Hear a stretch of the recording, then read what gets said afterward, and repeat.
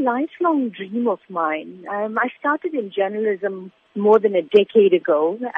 Started off at Newsbreak on Lotus FM. For as long as I could remember, I've always had this desire to write for children especially, because it's quite a magical thing. The title Selfish Shongololo, what can young readers actually expect from this book? The Selfish Shongololo is about this mean-spirited worm.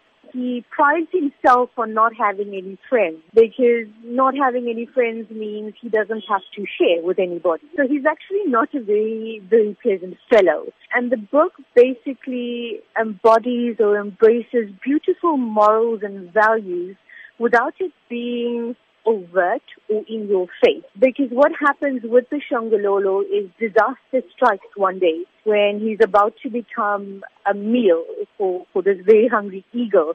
We discover that all the other creatures that he's being so mean to and so unkind to and so nasty to all the while, do they suddenly come to his rescue? Do they risk their own lives and come to his rescue? Or do they just turn a blind eye? And therein lies the morals and the values that you want to impart to young minds. So without giving away too much of the book, that's kind of what the young reader can expect. It sounds like a lovely tale of kindness and compassion. How important would you say it is for, as parents, to be able to impart these values into our children so that they can take it into their adult life? You've just got to look around you now, and especially with social media. There's so much of unpleasantness that surrounds you as a human being. If you sit back and you question, where does all this start? I remember seeing footage of a group of young boys beating up this middle-aged man. And I asked myself, who are these boys? Why do they behave this way?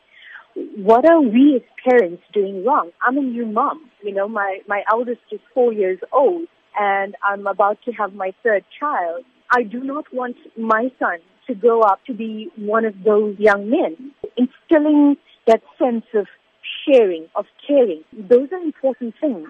And we need to realize that the foundation we set now kind of determines the adults that these children grow into.